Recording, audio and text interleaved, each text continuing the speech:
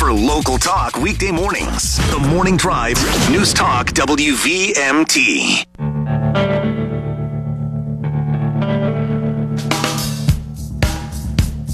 Welcome back to the Morning Drive, everybody. Kurt and Anthony here, and joining us in studio now is Emma Mulvaney-Stanak. She is then the first one out of the gate running for mayor of Burlington, the open seat on March 5th. That's correct. Good morning, Emma. Good morning. Thanks for having me. You bet. Thanks for coming in this morning. And I know Emma well. I served on the city council with her. I think we both served on the Board of Finance together. We did. And in fact, I remember asking you many years ago about running for mayor, and you said, someday. Yep, here we are. Here we are. So, Emma, first of all, for those of our listening audience who don't know, I know you well, but give us a little bit about your history, and then we'll both personal and political history, and then we'll jump into asking questions about issues of the day in Burlington. Great, sounds great. Well, I am a proud kid who grew up in Berry City, Vermont, and I always say Berry City, not Berry Town. They're different communities, and my parents still live there today. And so I went through the Spalding High School and then went off to college out of state, but knew pretty immediately after I graduated I wanted to come back home to Vermont.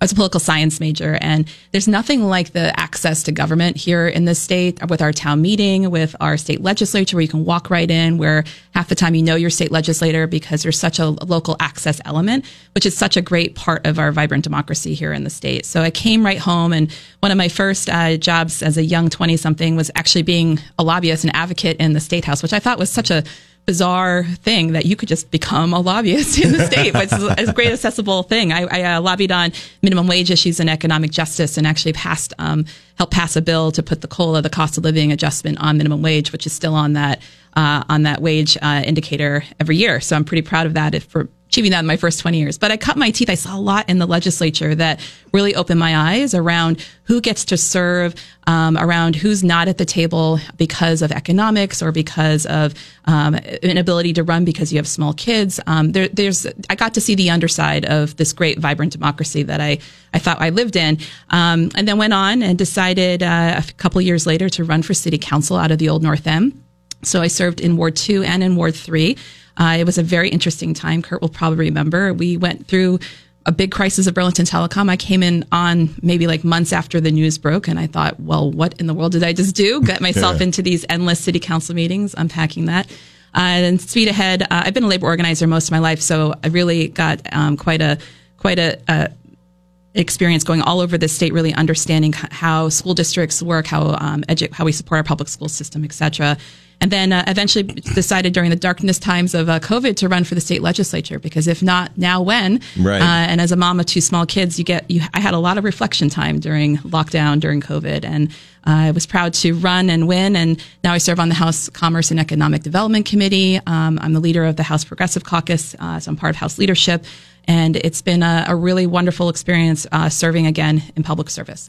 Yeah, and so during COVID, did you have the time? Was it a lot of people? We talked to people that decided to get involved in politics, and COVID, like you said, during the lockdown, you had time to kind of think about it. And is really talk just briefly about how that decision process happened? Sure.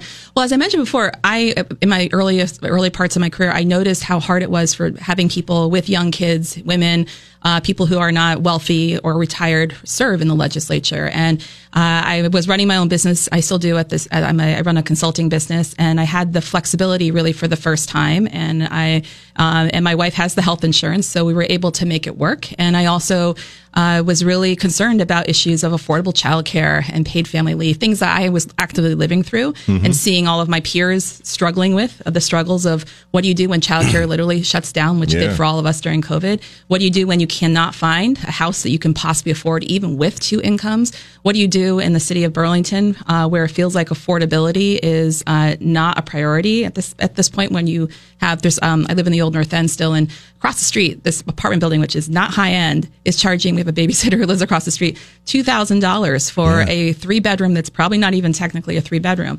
So I just realized it was time to put myself forward, and it resonated with my neighbors. And I'm proud to be the first progressive elected into the New North End. I represent Chittenden 17, which goes all the way up to Letty Park and Ethan Allen Park. Well, let me ask you, Emma, why now? Why did you decide to enter this race now? Was it only after Moreau announced that he was not going to run, or were you going to prepare to run against the mayor even if he had decided to run? Well, you know me well, Kurt. I've been thinking about this for a very long time, and I was thinking of running even despite what Moreau decided, the mayor decided to do or not, because the city is really at a turning point. I think you were all talking about this before I came in studio, and I am a mom of 2 small kids. I'm not going anywhere. I love this city deeply. I'm all in for this community, and yet what we've been doing is not working. The Old North End has had issues for years around a lack of police response and the quality of life in our neighborhood, street repair not happening with a quick enough response from the city. But now we're at a crisis level where we're seeing open suffering in our streets. We see people who are unhoused. We see people who are in the throes of substance use disorder, not able to access mental health treatment. And so I want to rebuild our sense of community. I built my whole career on collaboration and deep problem solving. And I want to bring those skills back from Montpelier back to Burlington. And in particular, I think that strength of my role and my serving in state legislature and knowing how state government operates is a real strength that our city has not leveraged enough, because these problems are much bigger than Burlington and we cannot solve them by ourselves. So let's get into some of these issues, Emma. And one of the things you just mentioned, I want to read a quote from you. I think it was a social media post from August 14th, 2022. And you say in this post, the dangerous pattern among local police declining to make arrests to feed fear among residents is wrong, period. Our communities deserve reforms to address dehumanizing parts of our criminal justice system and safe communities. You go on a little bit from there, but that's the crux of this. I've talked to the chief of police. Because this has been brought up before, I've talked to men and women that serve in the Burlington Police Department, and they have completely rejected the idea that they ever did not make an arrest that they believe they should, to try to spread fear in the community so that they would win people's opinions over for some reforms or not against some reforms. Do you stand by that you think the police are sometimes not making arrests just because they want to spread fear in the community? I really have thought a lot about this, because I think what's happened in our city is a divisive messaging out to the community where they're not responding because they say they don't have staff, or they're not responding because that call doesn't rise to the level of a response, and it's creating this real felt and real sense of a lack of safety, and that's not acceptable. We need a police department. We need a response system that's appropriate. We need a police department that's held accountable, and one that actually responds and sends out a message of how do we work with community. I don't know if you remember when there was a community police or community-based policing happening. There was about 5-8 years ago where police officers actually walk the streets in the Old North End. I had never seen that in my almost 20 years of living in the Old North End.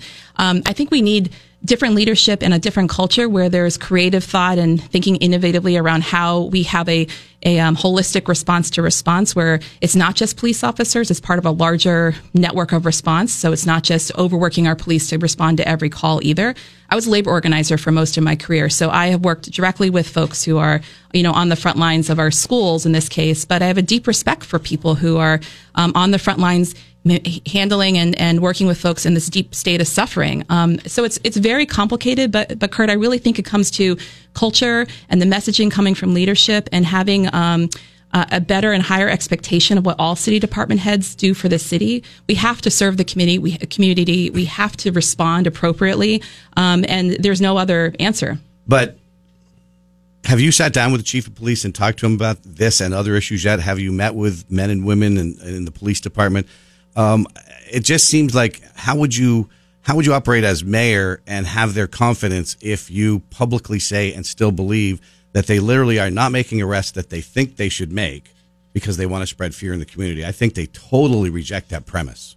Well, I am here to collaborate. It's been less than 2 weeks into this race, so I haven't sat down with department heads. It's also, as a candidate, you have to respect the fact that these are city employees, and I don't want to overly politicize things. But part of both my style and my approach to leadership is sitting down with folks who are most impacted, who are on the front lines doing this work, to really hear their ideas and their solutions. I don't think people think in a monolith either. So that was probably more of a comment on just the leadership and the tone being set by the current mayor and chief of police. Do you think that it's not real, though, if they say that we have to make certain decisions about when we can respond There are different level 1, level 2, level 3 crimes that sometimes, because of the staffing issues that they've had, brought on by the reduction in the force, that it is a real issue that they have to make. Unfortunately, they have to make decisions like that. Well, there's different, as I said before, we have to get real about the type of response we're sending from the city. It shouldn't always be an armed police officer if it's a mental health crisis or an issue related to an overdose. And we've started a pilot program, of course, that you probably talked about here with the fire department about a week ago. That's the kind of innovation that we need to take the pressure off of just expecting one entity of the city to be the single solution to all of our community suffering. That is not the way that we're going to solve these complex problems. I also think that making sure that we are looking at really rebuilding the culture. We're not the only police department that's had trouble recruiting and retaining police officers and hiring folks into those positions. So we need to have a real deep dive look at our culture. I want people to be proud to serve in the police department. I have law enforcement in my family. It's really a larger issue than Burlington, again, about what it takes to build a police department and a community response in general that's appropriate for facing what Burlington's facing. It took over a year to get Chief John Murad appointed as the permanent chief. The council rejected him first on a 6-6 vote, and it took about a year later before he was actually appointed as the permanent chief. As mayor, what would you do? I talked to many of the police officers in Burlington. And I know many felt very relieved that he was finally the permanent chief. They felt like there was finally some needed stability in the department. But now we're all wondering, if there's a new mayor, what will the new mayor do? And so what would be your plan with Chief Murad? I get this question a lot. No surprise, right? With what the city's facing. And as I said before, I'm expecting every city department leader to be one that wants to rebuild trust with our residents. I want people to know that the city is going to respond. I'm going to have a high expectation of how department heads behave. They have to set a higher tone. There was an article, which I haven't read yet. It dropped in 7 days yesterday. I don't know if you've read it yet, around an investigation by the state around Chief Murad's behavior in the hospital with the surgeon, I believe. And we should be having high expectations for leaders to set the tone we want for all police officers who are serving under them. But back to just what I expect in leaders in general. I want folks who are going to collaborate, who are not going to add to the divisiveness that has been really sent our city in the completely wrong direction. We need people to come to the table, to engage the community, to look at problem solving with folks who are living near hot spots, for example, and not be dismissive of other people's approach to how do we build a community safety strategy that will work. But don't you think that people are going to want to know real specifics as they move forward with the new mayor? They're going to want to know, like, hey, where do you stand? Will you reappoint the chief, because we went through this long process of getting the chief, and many, I can't speak for every police officer, obviously, but I've talked to a number of them who felt like finally we've got some stability. Mm-hmm. I think people are really going to want to know if a new mayor is going to come in and immediately go off on bringing another new chief in. Well, I think that people deserve decisiveness. I am a decisive person. I set clear expectations, and I will make that clear for every department head. I do believe in continuity of government, but I also need leaders leading departments, if I'm mayor, that are in line with the vision and the approach. And if department heads are able to meet that, then we can have a conversation. But that's also a decision once I'm mayor, Kurt. So you will not be saying during the campaign, you right now you don't know if you would appoint him or not. I'm trying to define how clear I will be about what I expect of department heads, and then we will have a conversation with those who want to continue and see if it all aligns. Let's go to the phones. Good morning. You're live on the Morning Drive. Good morning, Emma. The progressives on the city council usually vote in lockstep. I'm wondering, as mayor, would you be in lockstep with them? And if not, can you name 3 issues where you might disagree or have disagreed with the progressive city councilors? Good question. Well, thanks for the call. It's interesting when people talk about progressives. I've been getting this question also a lot. There's a lot of different types of progressives, a lot of different types of Democrats, lots of different types of Republicans. I'm in the room with a couple folks, and, not everyone thinks, you're nonpartisan completely. Okay, good to know. Not everyone thinks the same Nobody way, is. Right? Truly, right? Where not everyone governs the same way. Not everyone has the same policy approaches. And so, my approach, I'm really proud of how I have served as an elected leader. I've always been in the super minority when I was on the council. At one point, I was the one progressive on a council of 14. It was a bigger council back then. In the state legislature, I'm one of a 5-member caucus, which is a part of a 150-member body. So the only way to go forward is to learn how to collaborate, to compromise. I serve on House Commerce, which, as Kurt might recall, is really probably the most moderate committee in the House. It's chaired by a Republican from the Northeast Kingdom. And I have been really proud around how to effectively move policy that's based on forming really strong relationships and colleagueship and figuring out how to really listen to each other. So in terms of moving forward, I'm going to really look at both bringing a pragmatism of what the city really needs to work. I think the city needs to function fundamentally. We have to make sure the streets are plowed, that the sidewalks are fixed, that we're dealing with. Obviously, community safety will be the number one priority. So I'm really looking forward in terms of what the city needs forward and not backwards, because it is what it is. And going forward, I want people to know my leadership style and look at how I have advanced policy in a collaborative style with my colleagues. All right, let's go back to the phones. Good morning. You're live on the Morning Drive. Yes, good morning. Just wondering if you would excuse yourself from office when it's, that time of the month. Oh, anyway. Write that number down. Yeah. Emma, what I want to ask you is actually just a quick one here is you're in the legislature. If you'll stay in the legislature during the campaign. Will you, if you were elected, you'd take office in April. The session has been going into May. Will you plan on filling out your term and not running for re-election, or would you resign for the last several weeks? Obviously, as you become mayor, it's very, very busy. What would be your plan to how to handle that in regard to your duties in Montpelier? Right.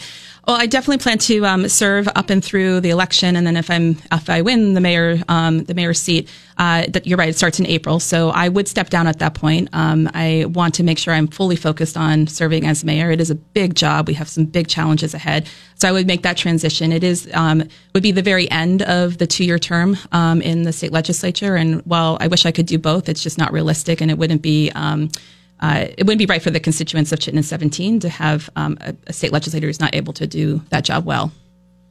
All right, let's go back to the phones. Good morning. You're live on the Morning Drive. Good morning, Kurt. Just like to respond to the candidates' discussion with you. Go ahead. You're live on the air. I'd like to say that any candidate that will not commit to the police chief and extending his office does not have my vote, nor a lot of other people's votes, I'm certain. Thank you. You want to respond any more to that, Emma? I think we've talked a lot about that, and as I said, it's a two-way street. I'm going to have conversations with all department heads if I'm elected, and it's a two-way street. Do you think you would, let's say as you're campaigning or you're in debates or whatever, and it continues to get brought up and the public continues to want to know, because I think it's an issue people are really concerned about. Would that cause you in any way to feel like, hey, I need to figure this out before the election's over and make my position more clear? So I'm 2 weeks into this race. I'm talking to as many people as possible. And so I am open to hearing what people have to say. I have been talking to a lot of folks in my neighborhood and other parts of the city with folks who work on community safety professionally, trying to really think deeply about what we need. And I really want to emphasize it's not one person who is the secret answer to how we're going to solve everything with community safety. It's much more complex than that. So we need multiple people at the table, and we need to make sure we have the right people at the table to going forward. But does the issue of stability in the department, the men and women, again, have been more supportive of this chief than I think than of any chief I've known before, whether it was Del Pozo, whether it was Mike Sherling. They seem to be more support for him in the ranks than there have been for other chiefs. Well, as I said, I'm looking forward to having these conversations and learning more. And I do really believe in continuity of government. Let me make sure that's clear. I think it's important in big transitions. Or we're going to have a new mayor no matter what. I think that's important, especially when there's so much crisis on our streets. And it's a really big and an important decision that I think for anyone, if you're coming out of the gate with so much certainty, you're not listening to people. And I think you really need to go around and do your homework, listen to the full down in the foot patrol from everyone who's on literally the front lines in the department, including those most impacted, those who've been victims of crime, those people who have just personal experience in our lack of safety in our community, and then make decisions from there. Let's go back to the phones. Good morning. You're live on the Morning Drive. Yeah. Hi. Good morning, all. Hi, Emma. am wondering what your thoughts are or your plans if you were to be elected on property taxes. I know we've got an expensive high school project going on, and you're talking a lot about road repairs and whatnot. But I always thought Moreau was very fiscally responsible. And he really tried to get a grip on this stuff, and he did actually do that. What are your thoughts? Do you think we should be taxed more, or would you work toward trying to keep property taxes lower? And I'll hang up and listen to your answer. Thanks for the question. So I am part of the second part of my platform so far is all about affordability. As I was talking about at the top of the hour, it's really critical that we maintain the economic diversity of Burlington, and that includes folks who are working class, who are working with families, with folks who are seniors in our community, and then we don't price people out, especially due to property taxes and fees, for that matter, in the city. So I am very interested in exploring how we do our municipal tax system, including looking at a progressive taxation process or a possibility. We do that with property taxes that we fund our education system with. And I was one of the proponents of trying to change our per pupil funding weight models on the statewide level to make sure that Burlington was pulling back more resources from the education fund to fund our schools, because our student population has different needs that are more expensive, and we were not pulling back as much as was truly the cost to educate those students. So that will bring some more resources back to Burlington. But as I said, when it comes to municipal tax, I think we have more to explore to make sure we're really thinking about affordability for those who have the most, those who have less, keeping it affordable. I think we can also get creative with thinking another tax policy. But overall, I think affordability is a really important issue to be thinking about, of just helping folks stay in Burlington. Yeah. Okay, no worries. All right, well, we're going to take a quick break. We're going to check in with Fox News. Amanda has the headlines. We've got the forecast for you. And then Emma Mulvaney-Stanak will be with us for the next segment. So keep informed with your community. The Morning Drive on FM 96.3 and AM 620. WVMT. Welcome back to the Morning Drive, everybody. Continuing our discussion now with State Representative Emma Mulvaney-Stanak. More importantly, candidate for mayor of Burlington. First one out of the gate. If you have a question for Emma, give us a call on the McKenzie Country Classic Hotline, 888-414-0303, and you can ask a passionate question. Emma certainly understands passionate questions. She'll be prepared to answer them. But if you're going to call up to say something stupid, embarrassing, or embarrass yourself, don't do it, because you're not going to get through ever again if you do that. We're not going to have someone disrespected on the show. So, Emma, before we go back to any phone lines, I want to ask you, again, just a little bit more on public safety. I want to hear what your public safety plan is going forward. We understand that going forward is the most important thing. But I know for a lot of voters, they also do feel like looking back is important, because if you don't learn from history, you know, the old phrase, you're doomed to repeat history. Mm-hmm. And I want to ask you, and I know that you've said, I think you said in your opening announcement that you didn't want to address past issues, but I really do feel as a voter in Burlington and taxpayer in Burlington, and I've talked to a lot of people who feel the same way, like all the progressives in 2020 voted for the resolution that, I know they don't like to say defunded now, but essentially did reduce the police force. The goal of it was to reduce the police force, and it did. They were warned that it would come much faster than they were even guessing, and it did. Do you think that was a wise decision? Every progressive voted for that. I think so many residents have now seen the results of that. They've seen increased crime. They've seen a palpable difference in the city of Burlington than we've ever seen before. And I think that may not be the only reason, but a lot of people feel that was a big part of it. Where do you think that was the right decision by the council and every progressive that voted for that back in 2020? Well, I appreciate the question, because I think I totally agree. I mean, we have to learn from what we have to learn from past decisions. We have to be responsive to how things evolve. When we learn more and we look at how other things have unfolded on a statewide level in terms of contributing to our community safety needs. 2020 was a really difficult time for any elected official. We were coming to, on a nationwide level, a reckoning, and I would say in particular, folks who in leadership realizing that people are being harmed in many cases. We're not, police communities in general are not sending the right response to people in mental health crises and whatnot. And as you both know, like, it's very hard to make decisions, right? You try to make decisions with all the information you have. And there's a tendency to also respond with like a sense of urgency. We have to solve this right now because this is just so outrageous that people are being harmed or murdered or killed in these communities. So I really sympathize. It's really hard with yes and no votes. I always say a vote needs an asterisk right next to it to further explain why you made that decision at the time. So to your question, I don't know how I would have voted in 2020. I think people did the best they could at that time with trying to come up with a different way forward.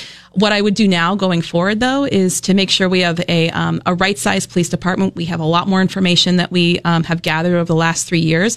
We have the CNA report to look at, which I really appreciate the deep dive there around what is the type of community safety response we need in the city. I don't think we fully have realized some of the alternative response programs that are not really stood up completely at this point. The Cahoots model that was started out on the West Coast, that's a response to nonviolent crimes nonviolent calls that are related to mental health or wellness checks or whatever it might be. So I think at this point, we know a lot more, and I would want to make sure that we are building out a whole community safety response from the city that uses police as a portion of it, but also puts the resources adequately to respond to all the other aspects of community safety, because people deserve to be safe in our community. I'm a mom of 2 small kids. I'm just going to say, like, I'm very committed to this issue. I'm very committed to figuring this out. I'm a deep thinker and I want to solve this problem. It is the problem of our time. And people are actively suffering and people are feeling unsafe, and that's not okay. And I totally get all that, what you just said, but I do feel like a little bit like, as a voter and a taxpayer in Burlington, and I know a lot of people are going to feel the same way, that it feels like you're sort of ducking that question, though, like to just say, I don't know how I would have voted. Look, I wasn't on the council then, and I know I didn't support that. I thought it was a bad move. They were cautioned by the chief and others that this is going to really lead to potentially disastrous results. There was, in fact, a amendment to that resolution that would have said, let's study this. Let's not take action now until we actually do a deep dive study on that. But you don't want to give an answer as to whether you think it was a good idea. It feels like, is it because you don't want to say something negative against your progressive allies on the council? It just feels like you're not directly answering that. Well, I think people want to know how I'm going to lead going forward, and the decisions that are in front of us right now. But looking past is an important part of that, though. Well, it is. And what I will say is, in terms of my work in state government, there's a lot of issues that have compounded the problems in Burlington. It is not, I'm just going to say, it is not just simply how many people are in a particular department that is going to simply solve this or add to the problem. Some of the issues around the lack of treatment beds, the lack of opioid settlement funds flowing out of where we've allocated them, flowing back to the communities, the challenge of the state legislature and the governor not actually building an adequate off-ramp from the motel emergency housing program. These are all huge components that are contributing to it. So I think we need to expand the conversation around community safety because, again, the hyper-focus on this piece is missing all the complexities that are also contributing to this issue. I'm going to try one more, and then we'll go back to the phone lines. Not on this one, but on a connected one. Did you support the ballot item last year? It was on the ballot, item number 7. It was the to create a department of citizens that would mete out discipline to police officers. Did you support that? That was soundly rejected at the polls, but did you support that? I did personally vote for that. Yes. I'm always an open book when it comes to my votes when I'm asked as both a voter and certainly when I've been elected. I think that transparency is really important. I think that this is part of, again, listening to what the community is really needing. I think we have a lot of community oversight in a lot of aspects of city government and state government, for that matter. This is one I'm going to continue to listen to with folks around. Let's get it right. Let's figure out what that oversight means. I think we have a lot to do around rethinking how we've built our policing system and our community safety systems, and I want to make sure we have the voices of folks who are most impacted at the table. As I said before, it's a very different conversation when you have people who are able to be part of the conversation and come up with solutions, but also keep our city accountable so it's responding appropriately. All right, well, let's go to the phones. Good morning. You're live on the Morning Drive. Good morning. In August, you wrote a letter to the mayor and the city council saying that the financial review of the REIB office was biased against black women, and it was designed to harm black women. This is the Juneteenth thing. And a lot of people at the same time, a lot of progressive activists were accusing Mayor Weinberger of being a white supremacist and hating black women specifically. I think that's ridiculous, and I'm sure about maybe 30% of Burlington think so. But do you understand why conservatives might think that's out of line and crazy? And why do you think people are sort of pushing back on those statements? This is I think the Taisha Green question. She obviously was under investigation in Minnesota and then looked at in Burlington for similar things. So in his question, I'd expand it to, did you think that Taisha Green, that the mayor was right to take a look back, a financial review of that department in light of what we had heard in Minnesota?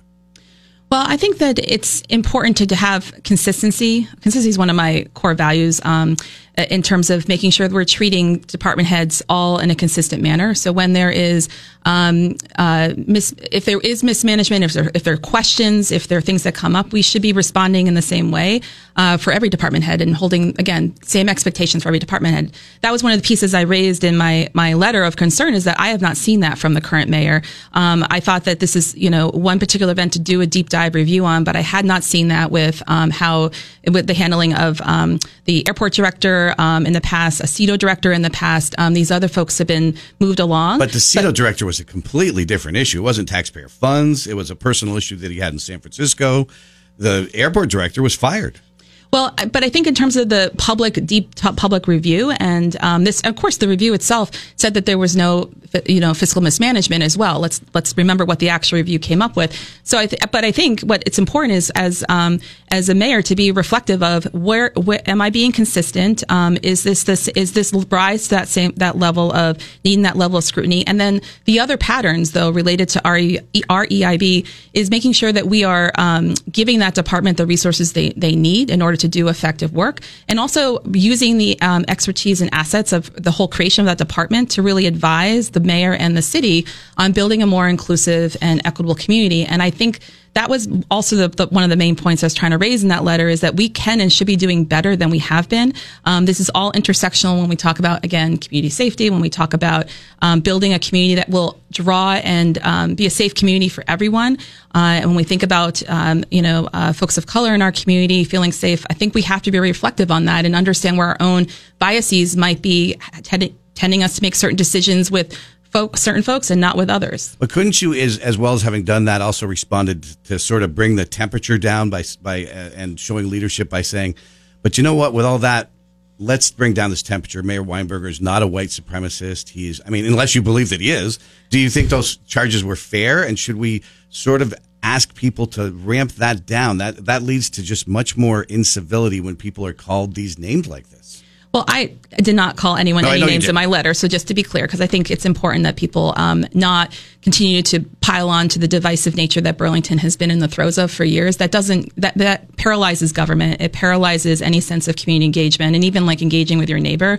So I think that's where, again, this ability to have critical and complicated conversations with each other and to dive in and not get entrenched and positional where you refuse to even engage and talk. And as a leader, I want to be self-reflective. I want people to hold me accountable and have deeper conversations about where I get something wrong so I can learn and move forward. And that was what I was calling the mayor to do, was to really reflect on, was this a consistent approach? And I disagreed that this was a consistent approach of how he engaged other department heads who had other questions raised about their performance.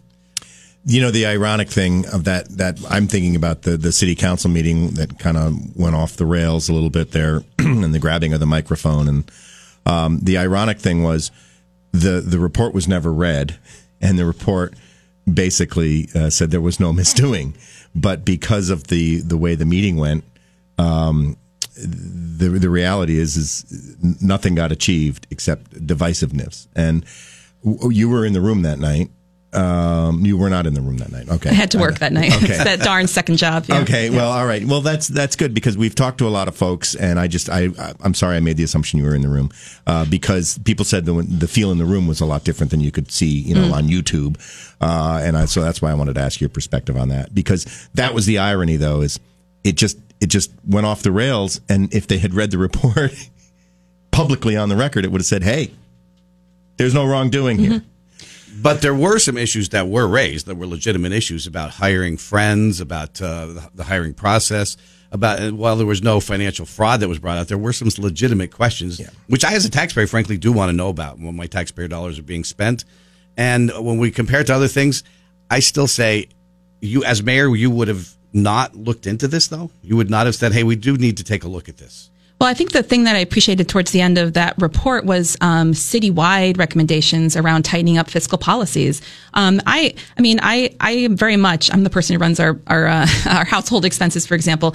You need to be transparent. You need to be consistent. You need to have strong fiscal policies that are being applied across the board. And so I think that only strengthens city government. But as that report said, it is not unique to the REIB department around contracting and clarity and making sure that things are timely filed. So I think, if anything, that's a good learning for the city to going forward. Emma, as what would you do as mayor? What's your thoughts about homeless encampments? They're springing up here, there, and everywhere. Some are on the green belts. Do you think there was one in Buell Street in the neighborhood just recently? College students were talking to WCAX about it, about their fears. What would you do about that? What do you think the policy should be? Is it okay to have homeless encampments on the green belts and near stores and other places? Well, as I said before, this is the outgrowth of the failure of the state government to figure out a responsible off-ramp of, in part at least, of folks coming out of the GA emergency motel housing program. People have nowhere else to go when we have a lack. We're in this added crisis because we're in this gap between getting more housing units built and online for folks in Vermont. We've gone decades without building enough housing, and now we're in the throes of the results of that. And so where do people locate? They're not going to go to Canaan to camp, or B, if they can't find housing anywhere and there's no place in the motel program, they're going to go to the larger cities. And this was exactly the issues I was raising towards the end of the session, that there's going to be a disproportionate impact on communities like Burlington and Barrie and Rutland, and there's no added resources to support those cities. And that is a failure of the state legislature and governor, and we have to fix that when we go back in the session. I'm happy to talk more about camping. More about camping? Well, the question was about camping. I got you. I'm sorry. Let's go to the phones. Good morning. You're live on the Morning Drive. Good morning. I have a couple of questions for the representative. Number one, the status of Chief Murad. If you are elected mayor, will the chief be secure in his job? And if not, what would be a reason that would cause you to remove him?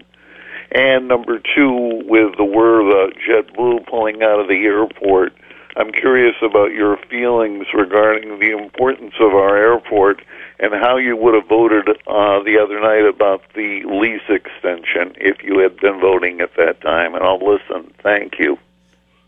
A lot to unpack there. That was my next question, is the F-35 question, but go ahead. Right. Well, and I encourage the caller to listen a little bit earlier, because I talked at length about my approach to department heads in general and Chief Murad. So in terms of the JetBlue, I haven't looked totally into all the reasons why JetBlue has decided to change its placement in Burlington at BTV. So I'll have to look into that more. But in terms of the lease, the airport lease, I knew they were going to vote on that before I became mayor, so I was watching that more in the sense of how would I approach a similar question around a decade-long lease, and in any capacity, regardless of who the leasee were. And some of the things I'm going to think about are what are the fiscal goals for the city?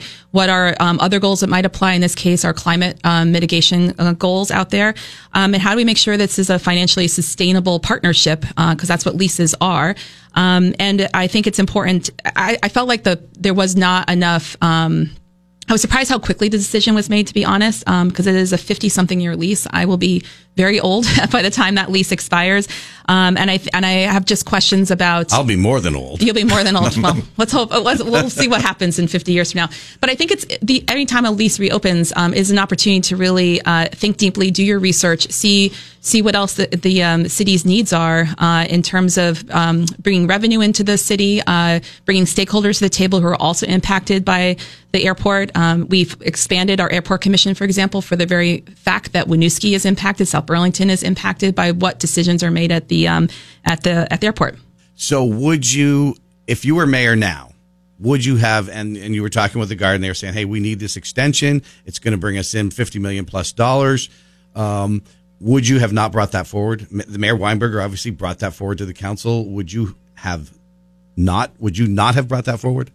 Well, I'm meeting with the Major General actually soon. I asked as soon as I saw this, and again, they all voted on it pretty much immediately from the time it hit the news and whatnot, to learn more in general about the Guard and all the interworkings of what goes into that lease and their placement. But I think I want to make sure there's a fair review and the time needed to really go deeply into how are other airports, municipal airports, handling this. I'm not a just automatically keep re-signing it, because I think we're locking future generations into a very big and long lease, and there's lots going to happen in the next 50 years that impacts our climate, impacts the fiscal health of the city, and I want to do my due diligence to make sure that we are being thorough in reviewing the terms of a 50-year lease. In regard to the F-35, our congressional delegation has always been very supportive of it. Senator Leahy, Senator Welch, etc. The mayor. Would there be a change in policy toward the F-35 if you became mayor? Would you try to use the position to find ways to stop the F-35 from being here? Would you support Gene Bergman? Gene Bergman has made a call that he is going to try to change the Air Guard's mission. Would you do that as mayor?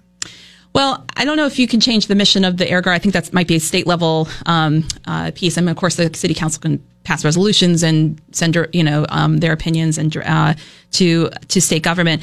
I mean, if you dig far enough into my past here, I mean, I'm an open book of where I've been on position. I have not supported the F-35s. I think there's a real negative quality of life issue. There's the question of the larger massive investments in those large warplanes at the expense, frankly, of lots of other things we're trying to fund on the federal government. I think the question is like the role of city government, and that partnership piece again, back and forth of what the Guard is and what else the Guard can be doing other than the placement of these F-35 planes. I think I just want people to know that I am a consistent leader. Like, I'm not going to run away from that position, because I think there is a really negative quality. Anyone who's been outside, there's a negative quality of life. There's folks who've been traumatized from war-torn areas that are living in our area now. We have to be thoughtful about it. And even the Guard, though, themselves says these planes may not be located here for an extended period of time. So again, as things keep changing, we have to have the ability to be flexible in our partnership with the Guard to really respond to the needs of our local community. We're just about out of time, Emma. Thanks for being on today. But my last one for you, if you can give a fairly short answer to this, even though it's a complicated question, so I apologize. But qualified immunity for police, for law enforcement. It's been a big issue. It was proposed in Montpelier. Are you in support of that? Mike Sherling, our former police chief and the public safety commissioner at the time, said this is a non-starter. This will lead to, in a time of recruitment and retention issues, this will exacerbate the problem. Do you and have you supported doing away with qualified immunity for police officers, law enforcement? So I don't serve on judiciary, so it is not. I honestly have to look back at if there's been bills brought forward. In general, I think that we need to have police accountability for when in terms of police officers' behavior. It's a professional conduct issue to me. I think the larger issue, of course, is one of rebuilding the culture in our police department so that we have a department where people are proud to come and serve, that we can recruit folks, that we can retain folks. And to me, it's bigger than any one issue, including qualified immunity. All right. That's the hour went by fast. And Emma, thanks for being on the morning drive today. I hope we can get you back before March 5th. All right. Thanks for having me. Yeah, thanks for coming in. Great conversation. All right. Well, we're going to take a quick break. We're going to check in with ABC News. Amanda's got the headlines. We got the forecast for you. And we'll be back.